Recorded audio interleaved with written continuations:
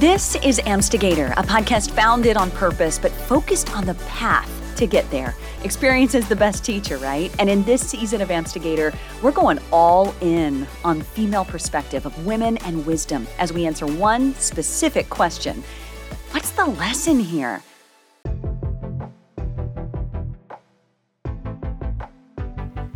All right, welcome back to Amstigator. Today is an episode that started in my journal, and it felt so potent that I knew I needed to share it with you. So I am literally fleshing it out right here, because with a title like The Problem with Your Beliefs, I know I have to deliver, and I intend to, because this is a big deal. So whether you pressed play because you were outraged by the idea that there were any problems with your beliefs, or you said, okay, I'm intrigued, I'm glad you're here. Because anyone who presses play on this episode has an opportunity to grow from what I'm about to drop for you.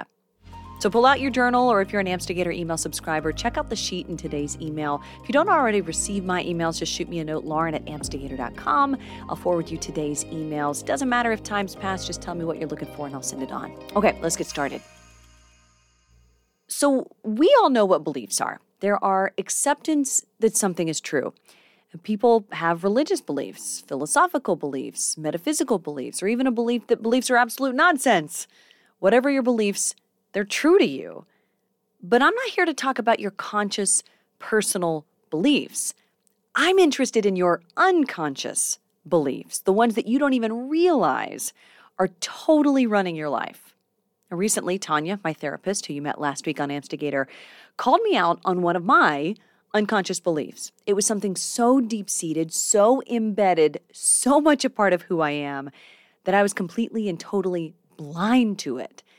And I've said it many times before on this podcast, we all have blindness when it comes to self. As clearly as I can see everyone else who I interview or see the people I'm close to, when it comes to seeing myself clearly, I fail miserably. We all do. And this is why a therapy relationship can be so helpful. You're going deep with somebody who's trained to hold up a mirror to you and then help you dig out. So Tanya held up a mirror to me on something that was causing me some pretty major problems because I was at a complete and utter loss on how to solve them. And it all came down to an incorrect, unconscious, unhealthy belief that I've had for as long as I can remember. And it's around the word weak. Literally one word, 4 letters, W-E-A-K, weak. To everyone else, weak probably refers to someone's physical condition, right? They aren't strong, they can't carry a heavy box, got to go to pump some iron, go to the gym, weak. But for me, weak means something completely different. Weak means you can't handle it. You can't get that project done in time, weak. You have to say no to your schedule filling up, weak. You can't work full-time, start a podcast, cook 3 meals a day from scratch, volunteer, raise 3 young kids all at the same time. Yeah, something must be wrong. Clearly, you're weak because if you were strong, you could continue doing all the things and be totally fine and not end up in a hospital. For as long as I can remember, weak hasn't been physical. It's always been the harshest of judgments I pass on myself to show everyone else that I can handle it. I can handle insults. I can handle bad bosses and toxic work environments. I can handle all of it. Feeling really anything was weakness. Stopping mid-project and saying, you know what, this ain't working. That was also weak. I realize now that working as hard as I have has never been about an inability to set boundaries. For me, it was about showing everyone else I can handle it because I believed that was strength. But my distorted view of strength was not from a healthy place. I mean, it was like, gosh, out of revenge. It was from, I'll show you. It was from deep, deep pain. And it was from a very guarded place where I said to myself, I will never be a woman who can't fend for herself. None of that was from love or goodness or truth or wholeness. It was from my own personal distorted view of what it looked like to be weak. And if you're saying right now, Lauren, don't be crazy. You're so freaking strong. No one would fault you for getting takeout or canceling a meeting or pushing the easy button. But the problem is it's not what I believed. And that's why I titled this episode the way I did. Because everything, and I mean everything, starts with belief. We build entire unconscious belief systems around things that are just flat out lies. And somewhere along the line, I tried to avoid weakness by doing more, by proving how strong I was. And it became a well-worn neural pathway that my mind kept going back to over and over again. I don't even know who I was trying to convince, me or other people. Belief systems are defined as a set of beliefs that help us interpret our reality. They help us kind of make sense of the world, and they tell us right or wrong, good or bad. And as we look deeper, we realize we have conscious and unconscious beliefs. The unconscious parts are really where we get into trouble. Think about all the unconscious bias training companies do right now. It's all to show you that your impulse, your reflex in a lot of situations can often be wrong, and it can hurt other people too. We have core beliefs that are so much a part of who we are that we don't even realize how they're holding us back. Most often, we don't know they're there until someone holds up a mirror to us and says, yo, what is this? Those are some messed up beliefs. A belief is the foundation of everything, and it shapes our thoughts, it influences our actions, it predicts our future. It creates a pathway so that when I believe something, it's the lens I view everything from, as if my lens about weakness is a shade of blue, so everywhere I look, it's all blue because I'm looking through this blue lens. Now, if I remove the blue lens, suddenly it gives me an opportunity to see real colors and the shading even of a situation. There was a day recently, my two boys had to stay home from their little preschool because they were, air quotes here, sick. And they were running around the house like everything was totally fine. Because they were fine, but they were dealing with something that I just know they would have been sent home from preschool for. So I was like, okay, they're staying home with me. And it was my turn to cancel things. My husband and I try to go back and forth. But in truth, he does end up taking a lot of the brunt of stuff. Because I'm like, oh, this is too important. I can't cancel this thing or that thing. So in this case, it was my turn. So I had to cancel some stuff that day. I had to cancel a story shoot that was really important to me. I also had to miss out on a cohort coaching session I'm involved in right now, also really important to me.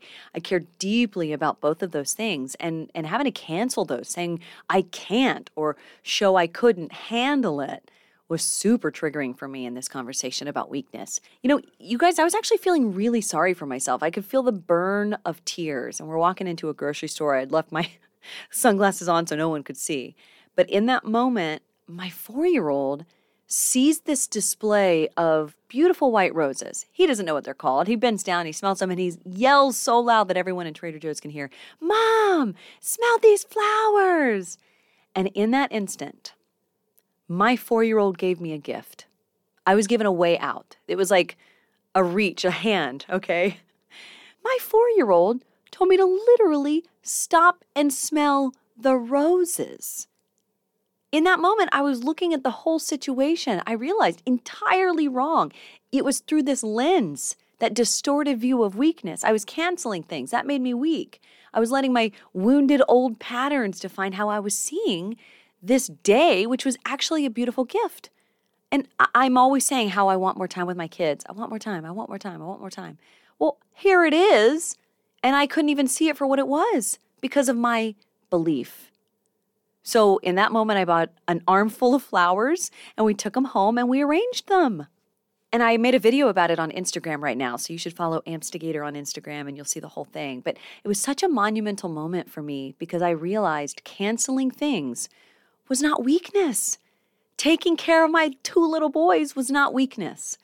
And those flowers brought me to the present moment to realize this was my old programming. It's something I've been working on, but I found part of it that still exists and it needed to be changed. And when I spell it out for you guys like that, it sounds so obvious. Like, come on, Lauren, of course this wasn't weakness. Of course this was a gift to be with your kids. But you don't understand. I didn't see it that way at all.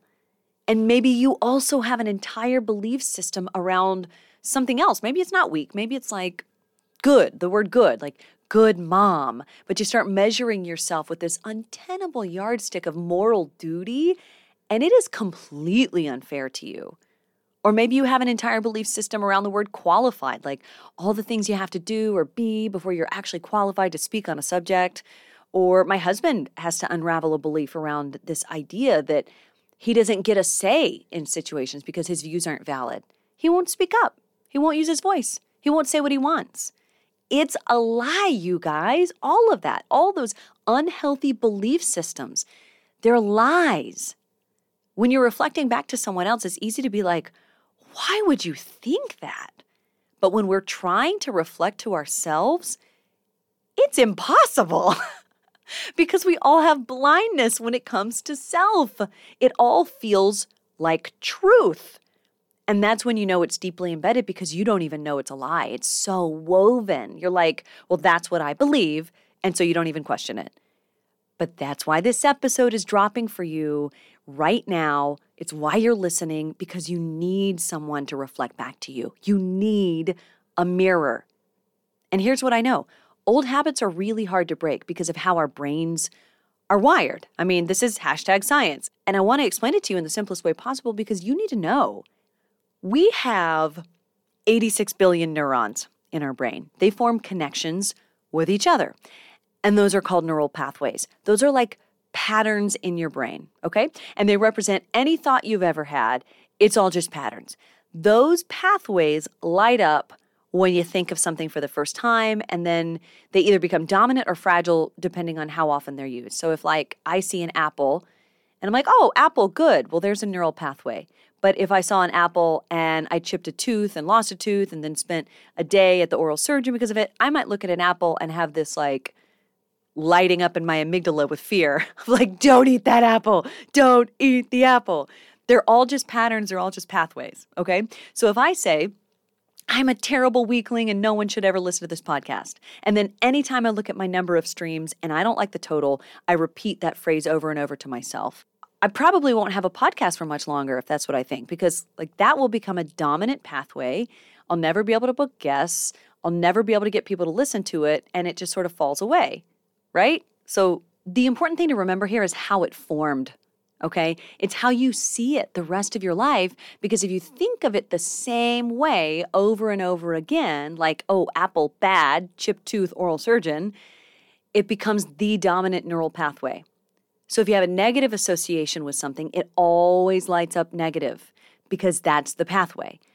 This is why people really harp on first impressions too, by the way, because once someone formed a neural pathway about you, it's very hard to change that. But that's the important thing to remember. Your pathways can be changed. It just takes time and focus. And your ability to change it is called neuroplasticity.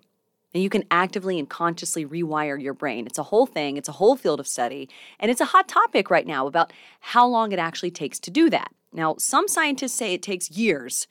There was a study, though, in 2009 that showed an average of 66 days. That's how long it would take to change a neuropathway.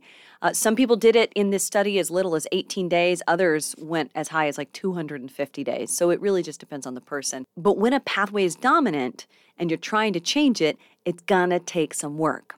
So how am I gonna rewire my issues around the word weak? Well, I realize that the problem is that I'm telling myself the wrong thing, first of all. I need to start giving myself a different message. I need to reframe everything. So I've created a new mantra, and I'm saying it to myself all the time. Anytime I think of how much I have to do or getting things done or my productivity or my weakness and strength, I stop myself and I say this. I say, my strength is in slowing down. My strength is in slowing down. I specifically crafted it to include the word strength to remind me I'm strong, right? It's the opposite of weak. And then I paired it with words that reminded me to do less. So these are the exact things I'm working on right now, all right? My strength is in slowing down. And I'm going to say it every day. I've been saying it now at the point that I'm recording this, 2 weeks. Hopefully after the course of 30 days, I start to see some improvement and some change in how I really see my ability to produce.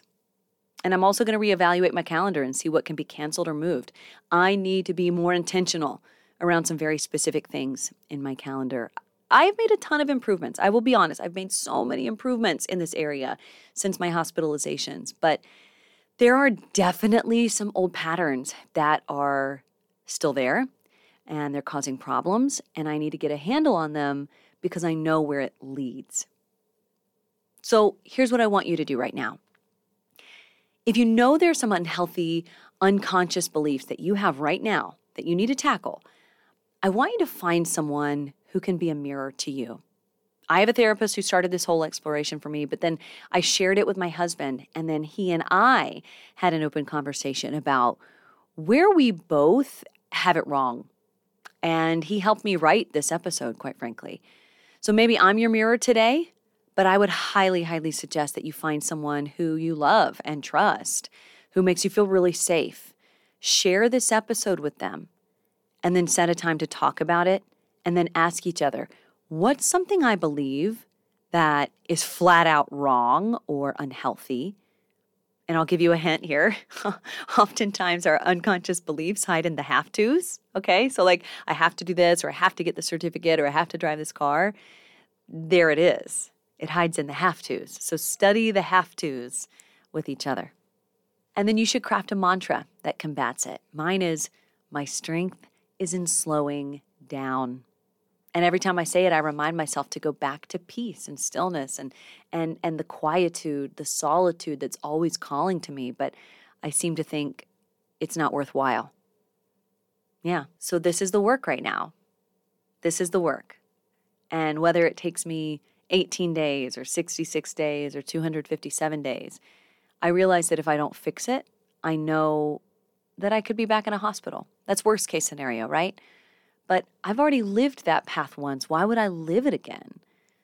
The whole purpose for me having this podcast is to share lessons. I do believe that I've been given this platform to teach people, to heal people, because I know that conversations heal. I know that honesty heals. I know episodes like this heal. And you have the power to do it. You just have to put attention and intention toward it. Now, every week I send an email that goes along with the episode, and this week I've included 2 worksheets. The first one's called the Mantra Maker. I feel really, really strongly about this, about how critical it is to create new messages. And so I've helped walk you through exactly how to craft your new mantra to address the unconscious beliefs. I've also put a crucial worksheet and the questions that you should be asking yourself and your friend when you try to discover the unconscious beliefs that are totally sabotaging you. It basically starts with you saying, what do I believe that's totally wrong? Because that's kind of where the conversation with my husband started, and where it led was just really enlightening, and again, really healing, because I could highlight things for him, he could highlight things for me, and we move on, we move on, we make a plan, we fix it, and we move on.